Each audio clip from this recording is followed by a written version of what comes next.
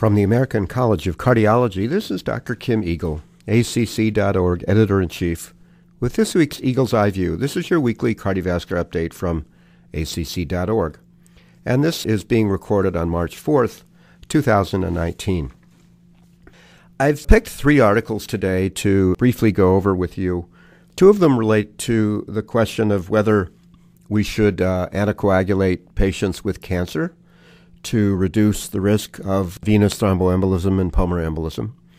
And the other one is an update on heart disease and stroke statistics, the 2019 update, which I think is useful to review every year as we think about the various types of challenges that we have in fighting cardiovascular disease in our country. So let's start there. This is the AHA 2019 Heart Disease and Stroke Stats. As you know, cardiovascular disease remains the leading cause of death in the United States, responsible for almost 850,000 deaths in 2016. Thankfully, due to largely efforts in prevention, from 2006 to 2016, the U.S. death rate from cardiovascular disease dropped by almost 19%, and from coronary heart disease by nearly 32%. Nevertheless, it remains the leading cause of death in our nation. The annual cost, of course, of cardiovascular disease in the U.S. is enormous, estimated at $350 billion in 2014 and 15. And about every 40 seconds, an American will have a myocardial infarction, the average age being about 65 years for men and 72 years for women. In 2019, it's estimated that there will be roughly 1 million individuals who have a coronary event, including about 750,000 with a new event and the rest recurrent coronary events. In 2017, out of cardiac arrest occurred in about 350,000 Americans. EMS treatment was initiated in about half, and only about 10% survived to discharge. Heart failure, of course, is becoming more common. 6 million Americans have it, and newly hospitalized heart failure is increasing. About half of the cases of heart failure have reduced EF and the other half preserved EF. Currently, there are nearly 4,000 Americans on a waiting list for heart transplantation. Interestingly, also, every 40 seconds on average, an American will have a stroke, and there are about 800,000 Americans who have a new or recurrent stroke every year. Interestingly, 90% of stroke risk is due to modifiable risk factors, and 75% is due to behavioral risk factors. Atrial fibrillation is present in about 5 million Americans and has led to around 450 hospitalizations per year. And a sobering statistic, the admissions for intravenous drug-related endocarditis have increased parallel with the national opioid crisis. Pulmonary embolism is also a major issue for our country, and there's about 180,000 U.S. hospitalizations per year for that.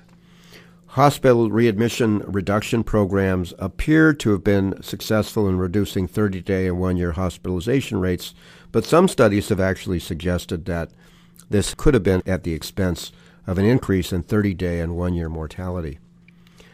Cardiac caths, about 1 million per year. PCIs, 500,000 per year. Pacemakers, 350,000. ICDs, 60,000. CABGs, about 370,000. And heart transplants, about 3,200. Current prevalences of risk factors continue to be a challenge for us. Smoking, about 15%. Obesity in adults, 40%. And in youth, nearly 20%. LDL cholesterol's above 130 at 28%. Hypertension, 45% of adults have it, and diabetes diagnosed in 10% and undiagnosed in about 4%. The number of Americans who are achieving recommended exercise in our nation continues to be poor, with about 1 in 5 attaining it. So some good news in terms of coronary risk reduction, but still major challenges for us in the cardiovascular field. I'm going to switch gears now, and there are 2 trials that were published last week in the New England Journal looking at the potential value of oral anticoagulation to prevent venous thromboembolism in high-risk ambulatory cancer patients. There are 2 trials. The first one was called AVERT. This was a study that looked at whether apixaban was superior to placebo at preventing venous thromboembolism.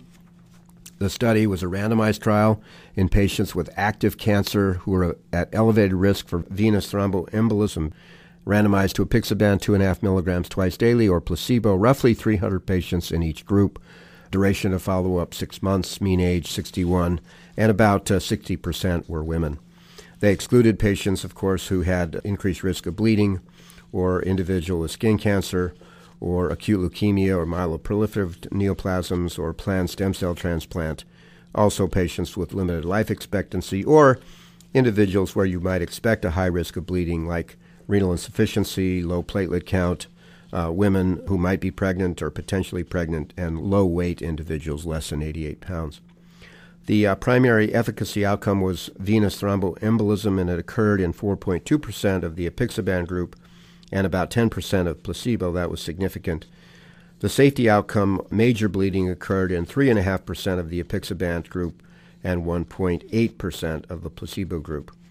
All-cause mortality was not different. So the authors concluded that in active cancer patients undergoing chemotherapy, apixaban does reduce venous thromboembolism compared to placebo, but also increased major bleeding, and there was no mortality difference. The second trial, published in the same issue of New England Journal, was called the Cassini trial, and this was also a double-blind randomized trial in high-risk ambulatory patients with cancer.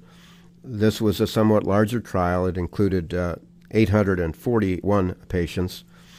They did pre-screening in a larger group of patients and found about 4.5% of patients who had thrombosis in a deep vein and therefore were excluded. So this particular study then randomized these 841 patients to take rivaroxaban versus placebo. If we looked again at 6-month outcomes, the group that received rivaroxaban had an incidence, a primary endpoint, in 6%, and in the placebo group it was roughly 9%. This did not reach statistical significance. Major bleeding occurred with a slightly higher frequency but non-significant in the rivaroxaban group. When you boiled this trial down a little bit deeper, in some ways it was similar to AVERT. That is, if you looked at thromboembolism-related death, there were 3 of those in the placebo arm and 1 of those in the rivaroxaban group.